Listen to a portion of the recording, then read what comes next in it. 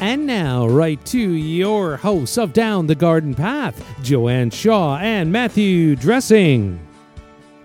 Welcome, everyone, to this episode of Down the Garden Path, where we discuss down-to-earth tips and advice for your plants, gardens, and landscapes. As landscape designers and gardeners, we think it is important and possible to have great gardens that are low maintenance, and we want to help you make it happen. I am Joanne Shaw, landscape designer and owner of Down to Earth Landscape Design. I have been designing beautiful gardens and landscapes for homeowners east of Toronto for over a decade.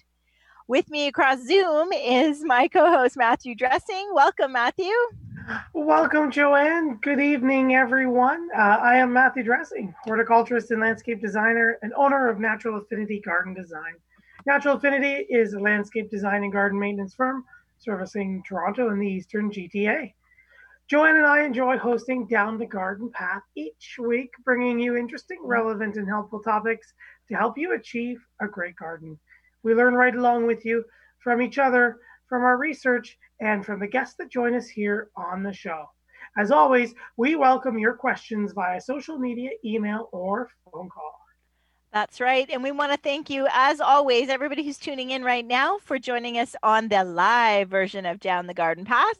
And let you know if there's any new listeners, let you know that you can always check out past shows of Down the Garden Path on your favorite podcast app, because this show will then be later this week uploaded as a podcast. So we've got lots of content there over the years for you. And while you're there, don't forget to subscribe so that you'll be notified of new content. And of course, please like and share or leave us a comment.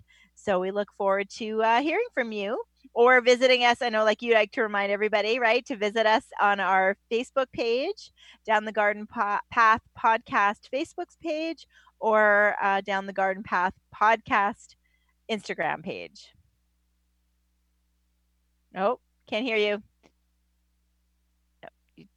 Oh, I moved you on Zoom, and I was saying, yes, that's right, exactly. Yeah. And I accidentally muted you. So, yes, exactly. That's exactly what I like to say. So, yeah. Yeah, definitely. And, yeah, I totally lost me there for a second. Lost me there, yes. So, anyway, so like us, and Matt's back and stuff. So, what's happening? So, we're here. It's been another hot week. Oh my goodness. And is this the last show of July? Oh my. It's the last show of July. Can you believe it's already, it's supposed to be August next week? And they're saying, just talking about hot in the weather, I heard today that August is supposed to be even hotter than July. Really? Because listeners don't, anybody who's been listening for a while realize that you and I freakishly share the same birthday. Many years apart, but anyway, and it's always been a sad, I've never liked having a summer birthday. I honestly haven't. Friends were always away. I've never liked it. And I've always found that it was the signal of cooling down, summer ending was my birthday. Yeah. So I even now as an adult in her 50s, I'm like, oh, it's good. Summer's coming to an end. Isn't that sad? So it's hilarious that you say, no, it's going to still be hot. So yay for global warming. No, yeah, that's the only time, listeners, you'll hear her say that. Okay? Yeah. Ever.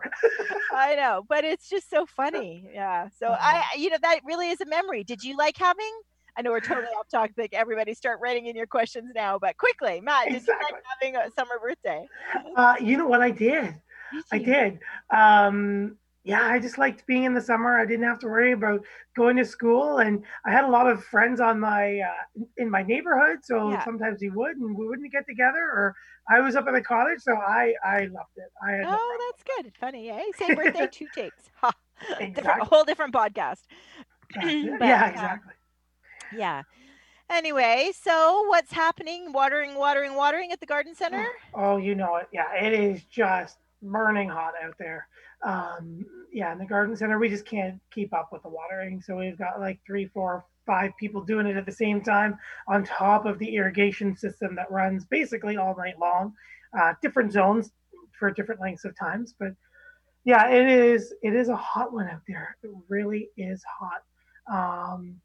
And the rain, we just got a few cloud bursts a couple times today, and it seemed to make it hotter. It did, yeah. We've got all that humidity now just coming off all that warm cement. Yeah, so it didn't really help us much. And people were looking at me because we had that rain, and I was out there today watering. We had that rain, and we ran inside, and then it had just rained. It was still cloudy, and I was out there with the hose, still watering. And it's like, wow, that's so quick. It never waters anything. Like Yeah, you got to keep exactly. going. So Exactly. never So, trust the rain really to do yeah. it. And are people, you work this weekend? What are people looking for? Yeah, you know what? A lot of people are starting to look for those hydrangeas, those dwarf shrubs. They're starting to think about some fall color. Um, Butterfly bush and rose of Sharon's. Some of them, not so much the rose of Sharon's, but things like the butterfly bush or the Caryopteris. Just they like the color for them. But they were hit like some of the hydrangeas by the May snow that we had.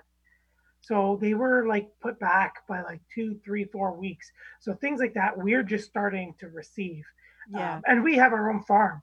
So we've Yeah. had to protect them and grow them on. So Yeah. there's Yeah, still for some sure. stuff to come out. But yeah, it's just dwarf, some long color, low maintenance. Even you say that though, even though like my quick fires, that's why I love them, is because of their early blooming in June, but really they just started mid-July. So the same thing, like they're 2 weeks behind.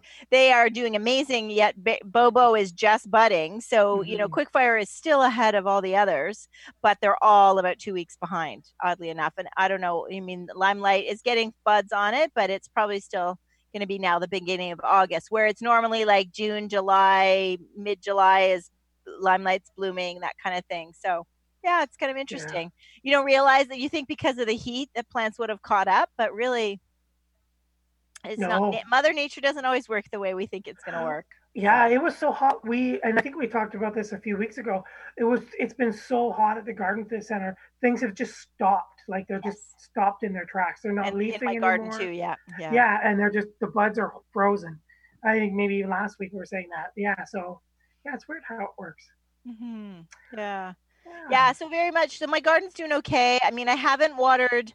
I'm happy to see the rain. I mean, we've been watering our vegetables and stuff and my containers, but I haven't. I kind of given up on watering the grass, and and we've had that spots of rain have been holding it to a certain point. So yeah, I haven't been watering anymore. But I'm thinking I should get the tree bag out and do some deep watering for my trees. But yeah. So aside from that, everything's good. And so we're talking another day, like our last day on shrubs. It's our last shrubs. That's right. Our last episode of shrubs. So anybody who's missed it, all month we've talked about shrubs. You're good at, you go ahead and read that. So I'm like butting in, or what am I? Whatever. You have it written better than I will say it. So go for it. There you go. I'll read the little segue bit. Okay, you segue. Yeah, so it's the last thing we've been talking about, all about deciduous and evergreen shrubs. So we've talked about, we're about to talk about some native shrubs, some navitars. We've talked about how to prune and some new and noteworthy deciduous and evergreen shrubs. And then so tonight we're going to wrap up our month along all about shrubs, and perhaps prefacing next week's topic, with a look at navitars. So we'll talk about what is a nativar and how they come about them. But if you want to join the conversation, like Joanne was saying about the shrubs, or if you have any other questions, you can always write us here at instudio101@gmail.com, and you can reach us anytime here at instudio101@gmail.com. Gary is amazing and looks after the mail for us and always keeps us in touch off the air when you guys write in. But you can also reach us anytime. You can find me at Matthew at naturalaffinitydesigns.ca, and you can find Joanne at down2earth.ca. So, that's right. And just before we jump in, I just wanted to, just talking about writing in and listeners, right at the end of the show, we got Linda. Linda, you wrote in and said, "Hi, another fantastic radio show tonight. I learned a lot. Thank you for all of the advice. Please stay healthy." And Linda was from St. Augustine, Florida. So thank you, Linda. I'm sorry we didn't get to your email, or I didn't get your email as we wrapped up last night. But thanks again for tuning in, and we hope you enjoyed tonight's episode too. That's right. Thank you very much, Linda. Excellent.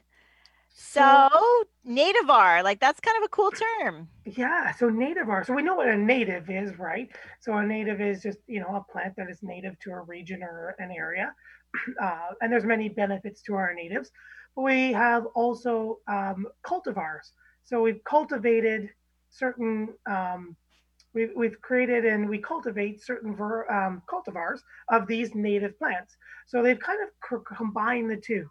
So it's nativar. So they just kind of put the N on cultivar or split the word in half, and it's nativar. So it's basically a plant that its parents are native to your area, and there are cultivars, or a variety that has occurred that we cultivate and we sell for. So yeah, so so that's what nativars are. So we talk about native plants and the benefits of attracting beneficial insects and their adaptability to our native gardens and our zones and regions and geography.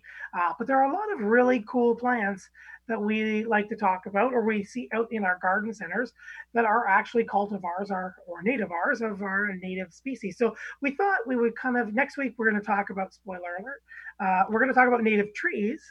So as we kick off our month all about trees and upright evergreens. So I thought, tonight we're going to talk about some nativars, so some shrubs that are native and that are created and that maybe we don't know that are actually native that we could be planting to enhance our gardens, but still get what we want out of our shrubs.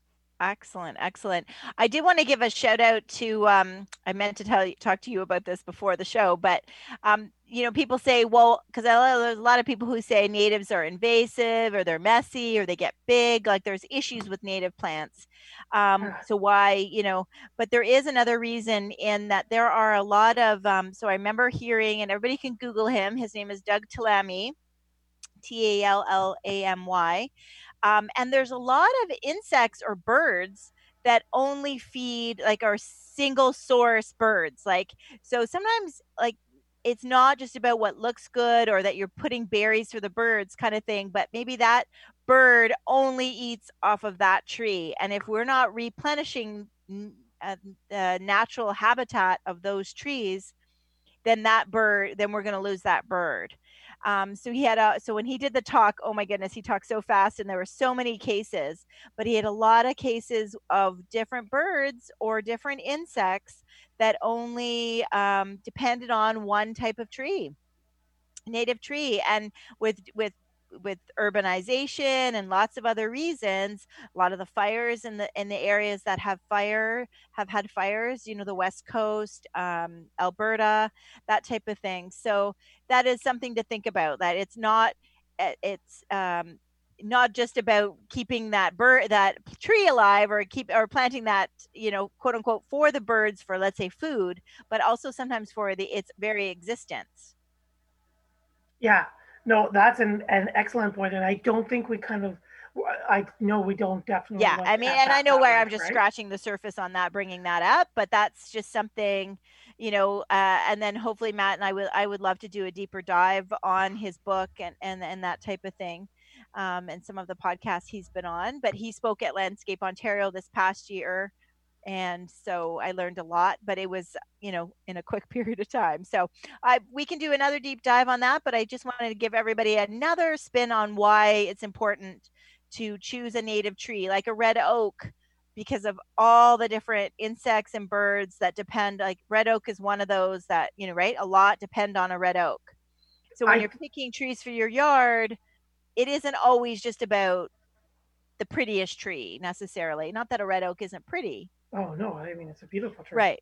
Yeah. So you're right. I think I read somewhere the red oaks themselves house and support over 500 different species of insects and birds and other wildlife that, like, what? That's crazy. Yeah, for sure. So maybe we can, I can get some time to do a deeper dive on that, because it was mostly trees. And so maybe we can find some time next month to kind of focus on some of those recommended things that he recommends to plant. But as far as shrubs go, I know, there's some that I just happen to love, and and I put them in a lot of designs and a lot of yards, and it just so happens that they're native, But so why don't you start off telling us a little bit more about them? Yeah. Okay. Got it. Sorry, I didn't mean to cut you off on the end. No, it's okay. Yeah. So we kind of touched on, the nativars. They're produced, a native population, a variety occurs. Sometimes there's some crossbreeding and hybridization, and then we find these varieties that we decide to cultivate because of their favoring conditions. And so, like you were saying as well, some people think natives and they think, oh, it's going to be so invasive or it's going to do this, right? Messy and big, and yeah, all of that. Exactly. And so what these nativars, these native cultivars do, they take some of that and they take some of the ones that are more clump forming, or they're not invasive, or they're a smaller habit, or that sort of thing. And I'm going to totally forget her name, but much like Doug's talk about the species that are supported by these native trees and shrubs and the food chain, I want to say her name is Amy or Emily, and I'll try to find it. I didn't write it down. I don't know why. But one of the big talks about these nativars are whether or not, again, supporting the wildlife that the native species does. So do they have the same pollen and nectar resources? Or do they produce a berry, but are those berries still edible by all the species that would be eating that berry? And maybe as nutritious, that type of thing. And then exactly, are they as nutritious? What other pollinators are they supporting? So there are some substantial differences between the cultivars and the nativars. Some sustain and so some attract and sustain the same populations as their native parents. Some do not attract as many pollinators and sustain. Some have the same quality or quantity of pollen and nectar resources. There's a lot of different factors. So there's a lot of research, a lot like I think what Doug has been doing. And I believe her name, yeah, Amy or Emily. I think she's in Pennsylvania, and she's doing a major study on all of this. So it's very interesting to read it. I'll find that for us too, so you guys can take a quick look. The main tip from most of her research that has come out is avoid the nativars whose leaf color is different than its parent. Oh, okay. Right. So, and let's just pick one off the top of our head, like something like a service berry. Okay. Right. For the most part, I don't know of any cultivars or nativars of service berries that have a different. They all have green leaves, right? They will have fall color, and that's not what the tip's saying. So the leaf color is different. If it has a natural fall color, that's fine. But if it has, suddenly you have, like, for example, a purple leaf sandcher or service berry. Service berry, yeah. Right. The stay to the green service berry cultivars, because they have been shown so far to hold more of those pollen resources and that support that the service berry group will do. Okay. So that was the big tip from taking it away is stick to the actual native leaf color. When you really start to play with the leaf color, it changes the genetics enough that it plays too big into other factors. So okay. So that's just some tips. And then we're going to talk about a whole bunch of cool plants that hopefully you guys maybe have or have not heard of. But we do have a few questions popping in. So just before we start, Ken is writing in. He says, hello, love your show. A question for you. What are the best smelling plants for your yard? I live in Laredo, Texas.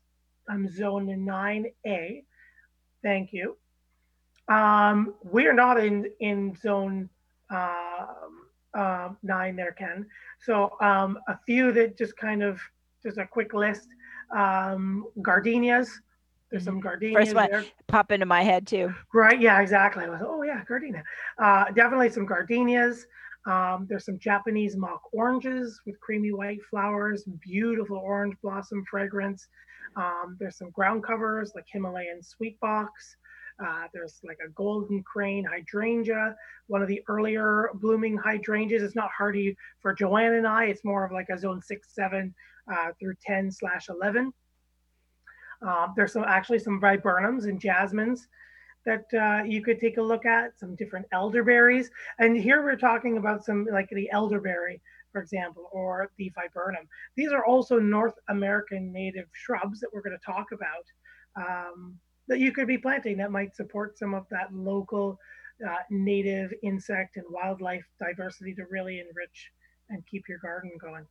Um, Looking to see what zone Russian sage is. mm, I'm in trying because that has a fragrant foliage, really. yep. So I'm just looking for that. I'm not seeing it. I find the straight Perovskia atropicofolia, if I can say that, is 4 to 9. Oh, Um, okay. Okay. and then so they'll go up into the 9s, and I think there's a couple of 10s as well. But Okay. All right. yeah, So that's a good choice. so Okay. hopefully, Ken, that answers your question. But write us in again, and again, if you're just joining us, in studio101@gmail.com. If we have any questions about shrubs as we wrap up our shrub month. Another one writes in, Brett, just saying hi from Arlington, Texas. Hope you're getting through the dry climate as we are. Is there any general fertilizer that we should mix with water for our houseplants? Anything to add general purpose mixture? Thank you. Thanks for tuning in, Brett. Yes, we are fighting the heat. However, I'm sure you have it worse than we do. So stay cool and hydrated there. But yeah, you could use just something. I love Schultz's 10-15-10. Pardon me, not a plug for them, but a personal favorite of mine. Just easy to use. It's just kind of liquid. Nice, yeah, I think a liquid one is nice. Yeah, and I just say it's Yeah. really just a liquid concentrate with a little eyedropper, 7 drops per liter, and they also have a full line for orchids and all sorts of different house plants specific. as well. So cactuses, African violets. So yeah, Yeah. that's what I would recommend. Just something indoor that So take a look there. Perfect. And hopefully that answers your question, Brett. And then just before we go, Mike has just written in, hello, folks. Great show as always. My question to you tonight, are raised beds a good idea over conventional beds? They definitely have their benefits. Maybe he can write in and say whether that he means flower or vegetable.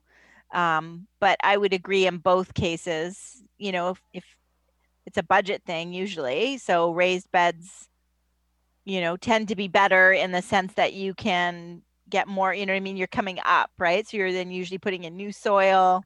Yeah. You can control the soil. It's better drained. Weed definitely. Control is a little bit better. It's been better on your back. There's a few different things. If you're talking veggies, then I think it's definitely helps to keep the critters out, right? If it's a little bit raised and above of, on I was gonna say on stilts, but like on legs stuff, you know what I mean? Then you're not having to worry about, you could still screen it depending on where you are, but or fence it, I've seen some even raised that still have a little bit of fence chicken wire around it type of thing. But so there's lots of advantages to raised beds. I know we talked with that's exactly what I was Tara. trying to. We talked with Tara about her book Raised Bed Revolution and front garden raised beds in the front garden.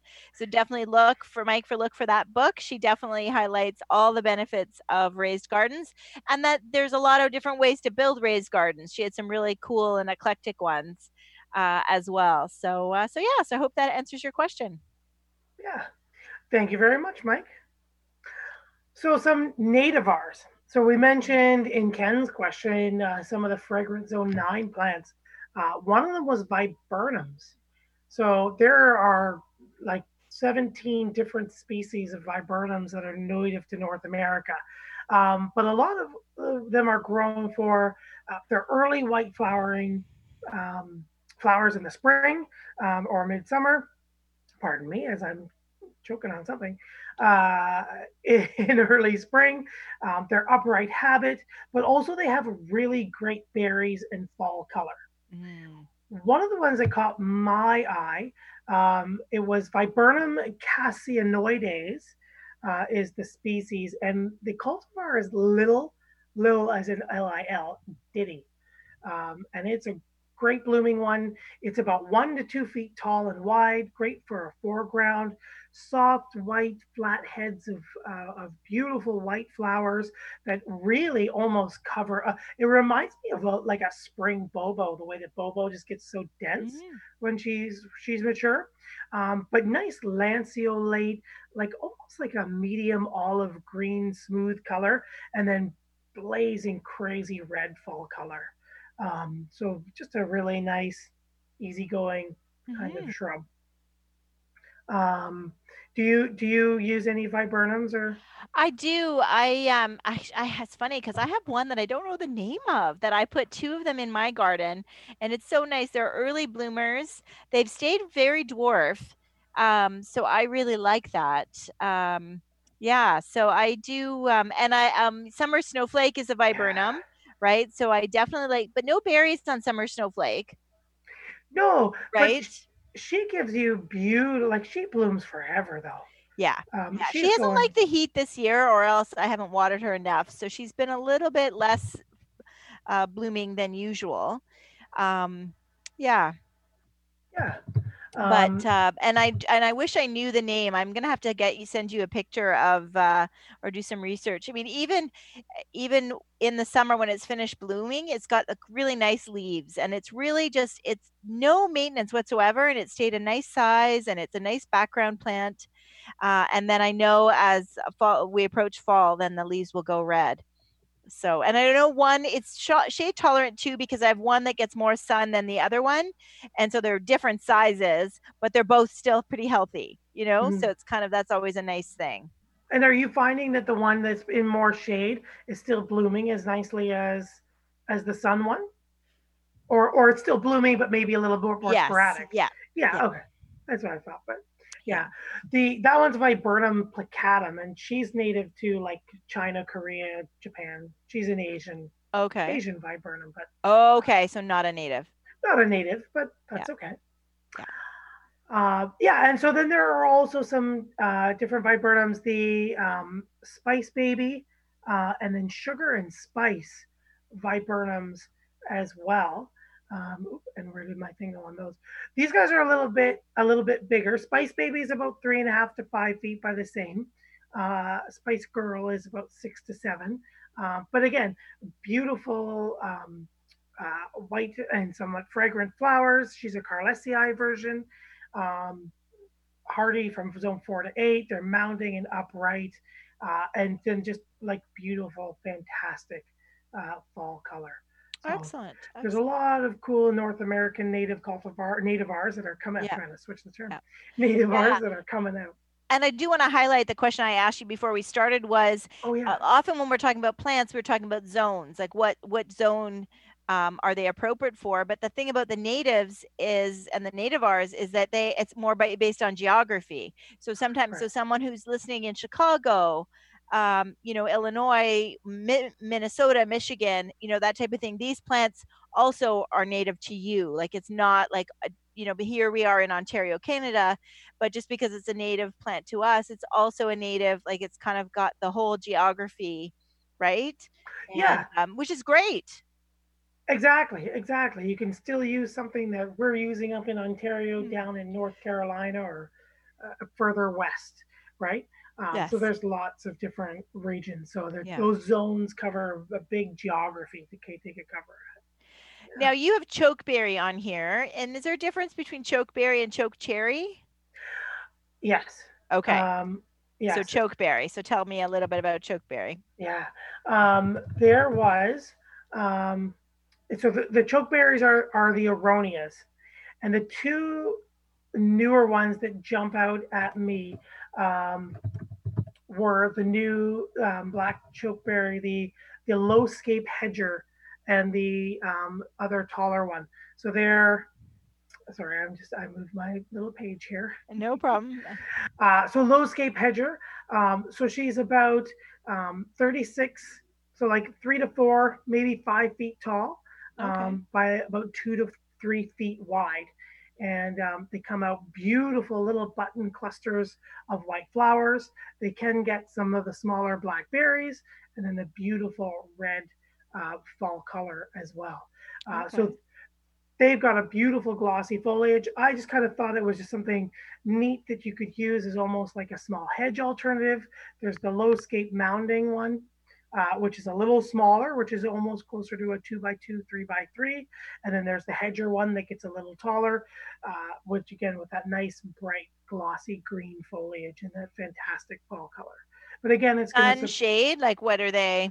Yeah. Sorry, no, good question. They are more part sun to full sun as well.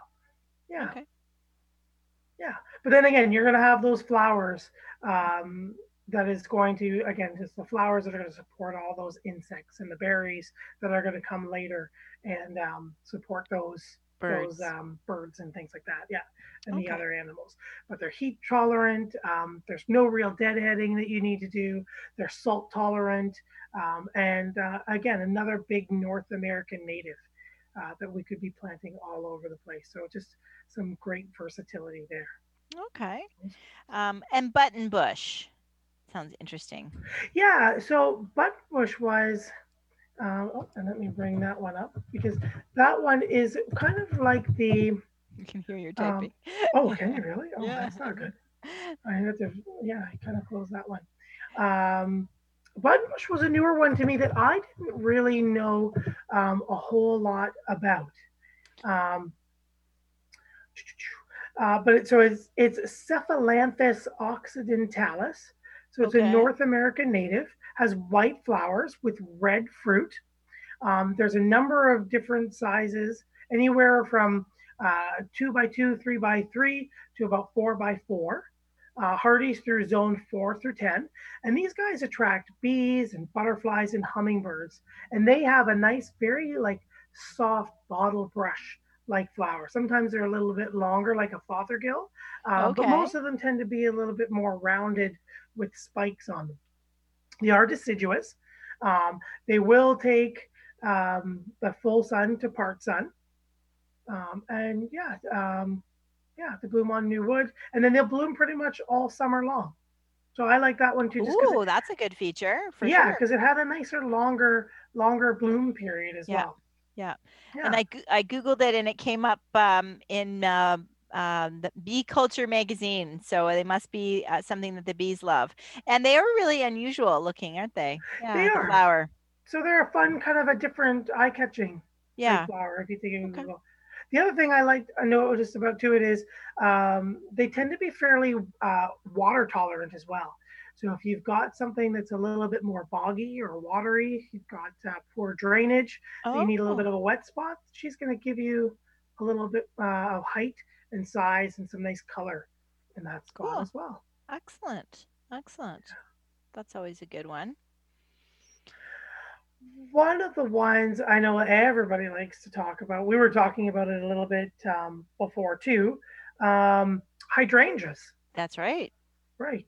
The Annabelle, the arborescens series, the smooth leaf. People don't realize, that that's native. That's it. And so are the oak leaf hydrangeas. I'm shocked at that. Well. And that's, yes, exactly. I thought they were a little further, like much further south, more like South America or like a different spot. I didn't realize they were so close to us. But they're native to like the north and the eastern part of North America as well, right? The States and Canada. Would those be definitely nativatars, like the ones that you're selling at the garden center and that I'm putting in gardens? Like, would they be more, hybridized or? Yeah, they'll be for lack of a. Yeah, there would be hybrids that have been created to create those nativars. Yeah. Okay. For sure. So we were talking about there's like the pink ones, the new Invincibelle wee whites, the Invincibelle spirits. So there's whites and there's pinks, and they're now just more than just our native Annabelle hydrangea. That's that 4 to 6 by 4 to 6 wide.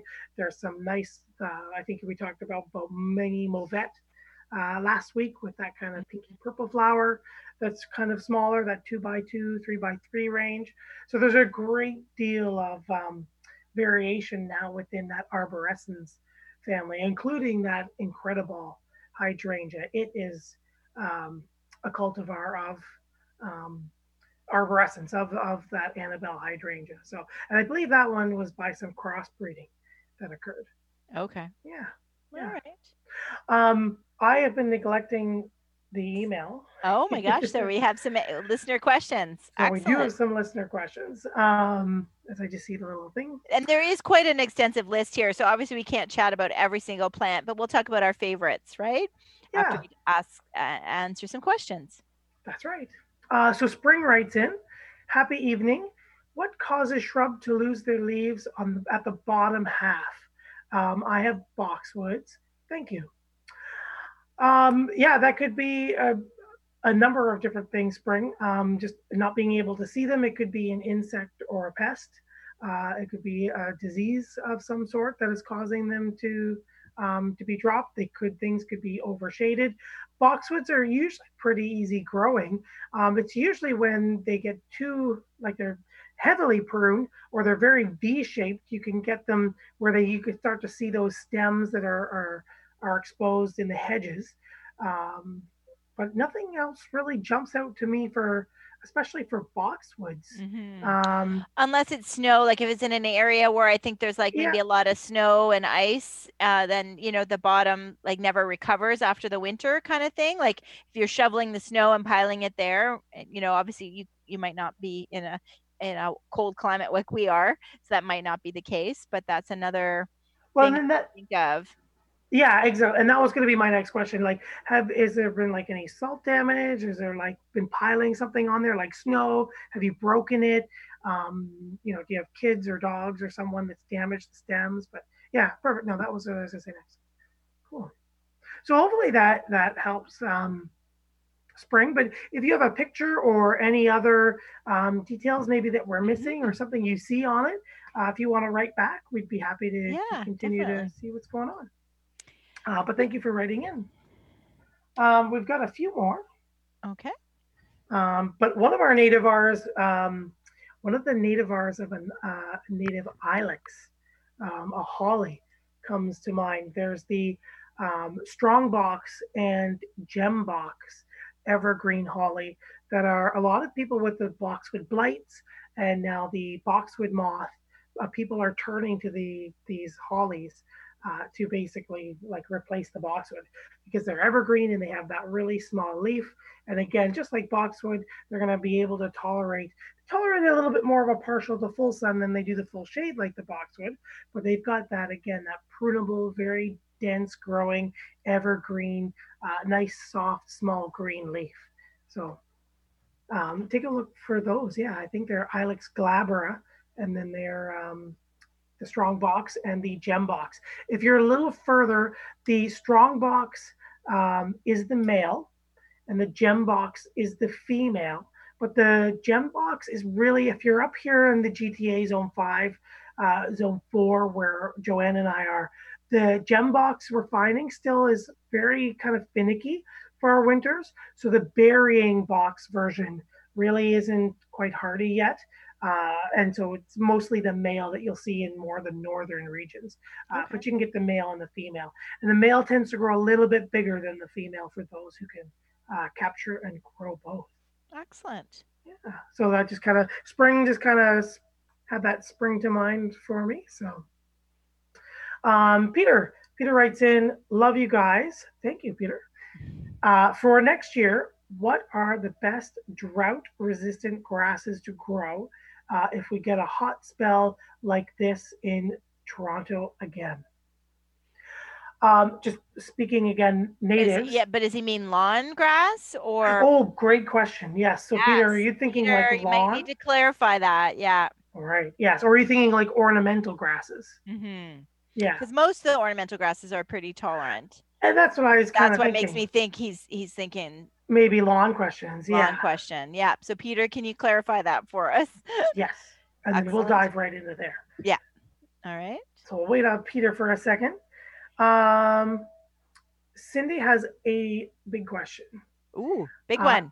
Hello. Yes. She says, hello, my husband and I are sitting here listening to your radio show, and we thought we really do not know a lot about our favorite gardening hosts. So here are some questions.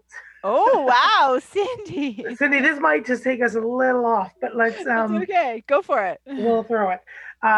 So there's a few questions. Joanne, do you want me to read just all the questions and then go back? Or do you want me to just like one by one? I don't know. What do you think? You see them. How many questions are there? Let me see. 1, 2, 3, 4, 5, 6, about 7. Oh my gosh. Okay. And then... we might have to email you the responses, but yeah, go ahead. Yeah. So how about really quickly? Favorite flower. Oh, ooh, oh my, that's not quick. Go. Okay, next question. Favorite tree. Well, favorite flower, hydrangea. Favorite tree. Ooh, my tricolor beech. Ooh, that's a good one too. Mhm. I was thinking, yeah, tricolor beech. That's a great one. I like also the paper bark maple. Mhm. Slower growing, but I love that copper exfoliating bark and that almost like grape-like ivy leaf. It's really cool. Okay. Or petticoat maple. That's one of my newer favorites too. Ooh, not familiar. It's green on top and then velvet purple underneath. It's super neat. Favorite shrub? Wow, hydrangea. Hydrangea, clearly. You know what? I am probably either a hydrangea, a potentilla, or one of the like the every time I say potentilla, I know. Not a I fan. Not love a it. fan. Or something like the native hollies, the deciduous hollies. Mm. I love those guys. What's your biggest pet peeve about that you see other gardeners doing? And it's for me, it's watering the leaves at night. It drives me bonkers. Yeah, red. Well, I would say red mulch. Um, Oh, good one. and also just people not getting a proper advice. Like, just Yeah. I just wish. I think people, you know, ask an expert and get a plan. I think people think it's would rather take the plant material that they're getting for free that might not is really I know is going to disappoint them as opposed to just asking for proper advice. So it just breaks my heart to see people giving planting stuff that I know is not good. That one, So I agree with you there. And yeah. then just from the garden center side of things, they have this big, beautiful landscape that they love. And then they have those like 1.5, 2 foot gardens. And then they just Yes. come in Oh, and they, scale. Yeah, yeah, yeah. Oh my God. yeah. And it's Yeah, like, yeah. Not planting the gardens big. Oh yeah, this is a big. That's a whole show, Cindy. that's a whole show. Of our pet peeves. We could turn this Cindy's questions into a whole show. That's a good idea. Yeah. What's your favorite time of year to work in the garden? Uh, Fall, because I don't have time in the spring or the summer. True. I like the spring. I love it. Everything coming out and just that warm air. But I love the fall because of all the colors and knowing you could just see the cycle, the leaves falling and the insects going to sleep and the seeds being born. I love that too. Okay. Yeah. Uh, Grass, stone, or architecture in your yard? Grass or stone? I'm not too sure. Uh, Um, I have very little grass, so I've mostly garden and Garden stone, architecture. garden and walkway. Yeah. I would stone and garden myself too. And just yeah. And then Grass. favorite color of plants? Purple and white, I guess. Yeah. Purple and white. Yeah. Yeah, that's a tough one. My favorite color is green. Period. I like the different textures of greens and Yeah. yeah, Oh and yeah. the silvers. Foliage. So Excellent. Cindy's ends. Okay, back to our beers. Enjoying the show. Cindy's in Seattle, Washington. Oh, thank you, Cindy. So Thank you. That you, was Cindy. fun. That was fun. Quick fire, rapid fire. Yeah. Winnie writes in, hello, listen to your show when I can. Thanks for the great information this year. I used quite a bit of it. I live in Boston, Massachusetts. Fantastic radio show. Thank you. You guys rock, Winnie. Oh, Thank you, thank Winnie, you. for writing in. Thanks for listening in when you can. We love it. We love to hear where you guys are from. Like Ray says, hello from Regina, Saskatchewan. Love the show tonight. How can you tell if your indoor plants are getting too much water? Do the leaves turn brown? Not sure. Thank you. Yeah, they'll start to wilt because overwatering and underwatering have identical or mirror image symptoms. You can also tend to see, yeah, they'll kind of turn brown or like the edges and the margins will start to brown first and or go black as they kind of just rot out and suffocate. You can sometimes smell it too, or if you try to Smell the soil. Yeah. smell the soil, you can smell that something's just a little not soily or a little off there. Or also, if you pull on some of the leaves or the stems, you might find that they just come up easy, or the plant really isn't rooted in the pot and it's kind of wiggling at its crown and it's just kind of sitting there. Yeah.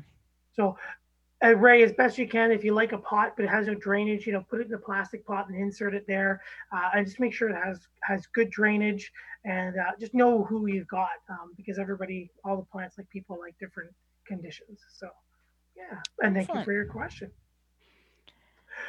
So where we were with native Yeah, I mean, I think Yeah. we got nativars, and I know we can't cover everything on our list, but I think No. there's a lot of things. I think people think that their native plants are, something they've never heard of, but there are a lot of common, like on our list. You've mentioned a few. We mentioned holly, and we mentioned hydrangea, like the Annabelle and the oak leaf, but things like nine bark and potentilla are not my favorite, but cedar as far as evergreens go.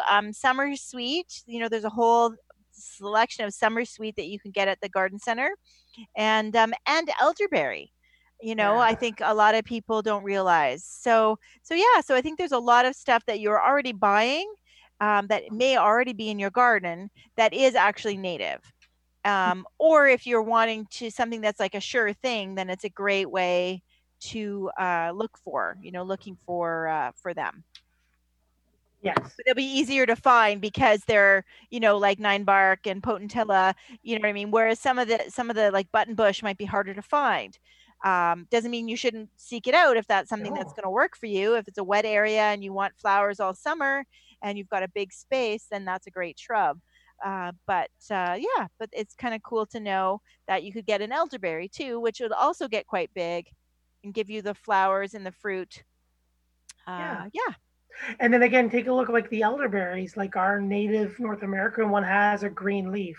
And we often use things like laced up or black tower, which now has a purple leaf. So it still has the white flowers. Will berry, but you tend to be a little bit more when it's more mature than it is younger. But again, just watching that change of color kind of changes the chemistry of it. So even though you have a big beautiful laced up elderberry, it may not have the same resources in your garden for that native wildlife and insect life. Yeah, Okay. Okay. yeah, Excellent. And cedars. I think cedars get a tough, bad rap. I think we should spend a few minutes talking about cedars. they do. I think they get a tough rap, right?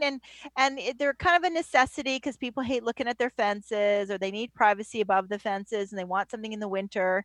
And often, I know myself, here in the GTA, Greater Toronto area, you can often get them, for $20 at your big box Mm, store. And so I try to explain to people that that's fine. That's a quick, cheap hedge, but that those aren't the natives, that those are actually grown on the West Coast. Often they're grown in soil that isn't our native soil. And that winter, so you often see the hedges, where they plant six and then every year they're replacing a different two, right? yeah, And that they look very similar to our native cedars, but we've got native and like eastern cedars, Thuya occidentalis.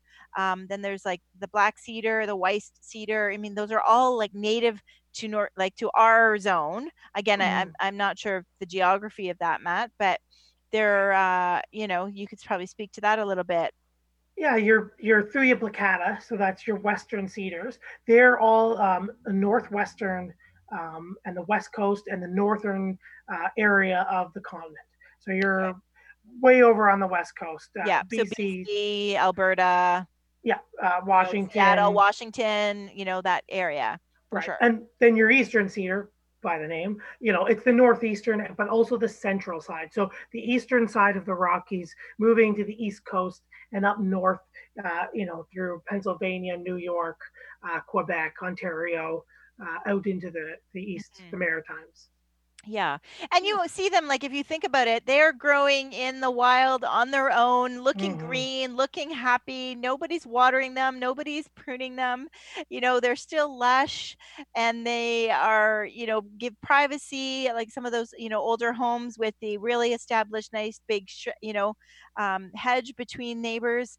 And it's those ones that we're buying in the that are trimmed narrow in a pot, and that we're wanting to be that, and it's just not the case. And again, there's insects and birds and things that really depend on the native cedars. Yeah, exactly. The you know cones and the hmm shelter and the hmm thickness. for sure. And they often do cost more. They are grown here. They aren't fast growing necessarily. Mhm. So definitely our local growers are spending the time to cultivate them and to grow them. And they are more, unfortunately, than the ones that grow in the West Coast that are shipped out here that really struggle. Like there are some people that'll say, "Oh, mine grew fine." Great, but I think my experience has been that it's they're tough going. Mhm. If you want one or two, you probably can win the battle, but if you're looking for a hedge of six or more, it really is challenging. Yeah, And I think that thinking about what the birds and the bees and the insects want, um, then it's much better to go with the eastern white cedar, the black cedar, that type of thing. that's right. Don't you agree? Yeah, yeah. We even have people coming into the garden center, and the first question is, "Are these Ontario grown?" Because I don't Mm. want them from BC because I know they're not Oh, going to good. be tough. So it's again, yeah, going to like Education. Yeah, that's education great. and grow local and Hmm. yeah, for sure. Yeah, you And have a better luck at it. yeah, I think cedars also get a bad rap, just as like a total sidebar. Um, Mosquitoes. Mosquitoes. Yes. Do you get that question too? I All the love the cedar, but time. it attracts Attracts mosquitoes. mosquitoes. No. No. They're thick, they're dense. The native eastern cedar can sit in water. That's why it's that swamp cedar. But Hmm. it's dark and it's sheltered and it's thick, and that's where mosquitoes like. It's damp, it's dark, it's thick. There's moisture nearby. They're smart. They know to be there. So if you have moisture and a dark, shady spot, mosquitoes are going to find their way into your shrubs, no matter what shrub it is. That's right. But in your typical suburban yard, Yeah, that's not the case. You need to water your cedars and you need to take care of them. They're yeah. not sitting in water. They're not attracting the mosquitoes. So it's one of those things. I say this thing too, like the mosquitoes are attracted to water and cedars like water, but not everybody these days in the suburbs has, a water issue, a drainage issue, where the mosquitoes are going crazy in their cedars. So yes. Um, we're reaching the last like 8 minutes. Wow. Do we have a couple more questions? We do. Okay. Ari's written in, "Hi, what can you do to prevent rabbits from eating the bark on my shrubs? Ooh. Thank you." So you can, protect them with like tree wraps. You can build like a little structure around them. They're just note that Ari, not sure where you are. If you get the snow, they're very light. They'll walk over the structure on the snow if it fills it up. But there's also things that you can find at your local garden center. Ortho Max comes to mind, or Scoot, that you can apply to the bark of your shrubs. That as they go to bite into it or nibble on it, they get that taste and they're turned off and they'll walk away. Mm-hmm. Yeah. Mm-hmm. I also think of there's some perennials you can maybe plant around your shrubs that bunnies don't like anything that is fragrant or furry. So if anything that has like Russian sage, catmint, lamb's ear, like I'm not a fan of lamb's ear, but it works, right? It could be like around the base of your plants. So if it's furry, has a texture to it, is fragrant, they will stay away. So that's another thing where you can kind of add some new plants to your garden, and it be a bit of a discouragement. Because I think some of those you might need to stage it, right? Try doing some of the fragrant and furry plants. Try doing the tree wrap around the base, especially the fall and winter, and then try something like a product like Scoot. Yeah. Nope, that's excellent. Mm-hmm. As I play around with that, our last question is, Shane writes in, "Hi, what shrubs look good all year long? I Mm-hmm. have all of the weather for, sorry, I have all of the weather of the four seasons, including rain, snow, sleet, hail, wind, and drought. Just Mm-hmm. trying to spruce up my year a bit all year long." Okay. One we skipped over here, comes to mind is St. John's wort. Don't you think? Mm-hmm. Yeah, That's yeah, like that's an interesting option in the sense that it has flowers, it's green, it's a nice compact size, but it's got a really interesting fall berry and leaf, doesn't it? yeah. And the leaves tend to change color as they grow in the season. You can get all sorts of different colored berries on them. There are some bigger ones. There's some nice compact ones. So some great ones for different sizes and places in your yard as well. For sure. One of in the garden center right now, the St. John's wort that we have is looking fabulous. It's one of the better colored shrubs right now. Okay, that's great. And then snowberry, which I think is blooming, even though it's so maybe the one, because I went for a walk on a trail this past week, and there were quite a bit of white berries on a shrub. So I don't know, is that snowberry? Yeah, it could be, because there's one that blooms, I know, and has a berry more in the fall. Yeah, I think there's the snowberries out, and then some of the dogwoods are also starting to show some of their berries. Yeah, for sure. So that's another option too, is the dogwood, not necessarily flowering, but really interesting variegated foliage for most of the year. And then when there's no foliage on it, the stems are red and you can get them green and yellow. So that can be something that you put amongst the other shrubs, especially in a shady area. Or part sun area, right? You can do the gray mixing the red and the green and the yellow twig in amongst other things. I think it's a great way to extend your season, right? Because you have that color in the fall when everything else is losing its leaves. You can see the interesting stems, and when they're in the middle of winter, when everything's white and covered in snow, you've got these red stems and yellow stems and green. Like it's like a really nice, like chartreuse green almost, right? Yeah, so exactly. that's a neat way. So it's hard for one thing to do all 4 seasons, but I think if you could get 3 seasons out of it, then you've done a good job, right? Because then it's overlapping. Yeah, exactly. You're staged just like everything else, really in nature. Everyone has their time. Yeah. So there's lots to talk about and lots to think about on regarding native shrubs or nativars. We definitely, like Matt said earlier, open to email us questions, post a question or a picture in our Facebook page, Down the Garden Path podcast Facebook page. We'd love to help you when we can. And so that's a great resource. But consider, ask at your local garden centers when you're looking, especially if you have an established garden and you're just looking for 1 or 2 things, then, maybe consider what native shrub would be good in your neighborhood, in your area. Or even if you have, let's say you have a lot of property and you want to take up space, you can't be buying all these little shrubs. You need something that is actually going to, cover some geography. So that's another thing to think about, some of the larger nanny berries and larger viburnums, right? Larger service berries, things that will take up space, but still provide that seasonal interest as well as food and shelter and nutrition to a lot of your local native birds and bees and insects. Very well said. Yeah, good. Well, shout out. Woohoo, natives. Yes. And that brings us to the end of the show.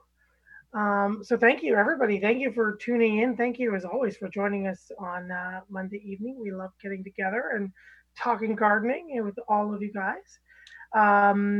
This brings the end of the month of shrubs. And so if we're talking about a theme every new month. And next week, we are going to kick off our trees and upright evergreens month. So we've got lots to talk about. Next week, we're going to talk about native trees. So we're talking about native shrubs and nativars. We're going to continue the conversation kind of. There'll be a little crossover, serviceberry shrubs and serviceberry trees. Yeah. But that's going to be great. And again, if you're just tuning in and you didn't catch the beginning of the show will be released as a podcast as well. So we love that you're tuning in to the live episode. But if you didn't catch it all, then, please search for Down the Garden Path podcast on your favorite podcast app and subscribe, and you'll be notified when we get a new episode loaded. That's right. So thank you, everyone. Thanks again for tuning in. Thank you, Linda, Ken, Brett, Mike, Spring, Peter, Cindy, Ray, Ari, and Shane for all of your questions. Thank you for joining us here. Thank you, Gary, for helping us produce this wonderful show. Thanks, Joanne. Love doing this with you. Yeah, me too. And tune in next week, everyone. Native trees. And thanks for joining us here down the garden path on Reality Radio 101.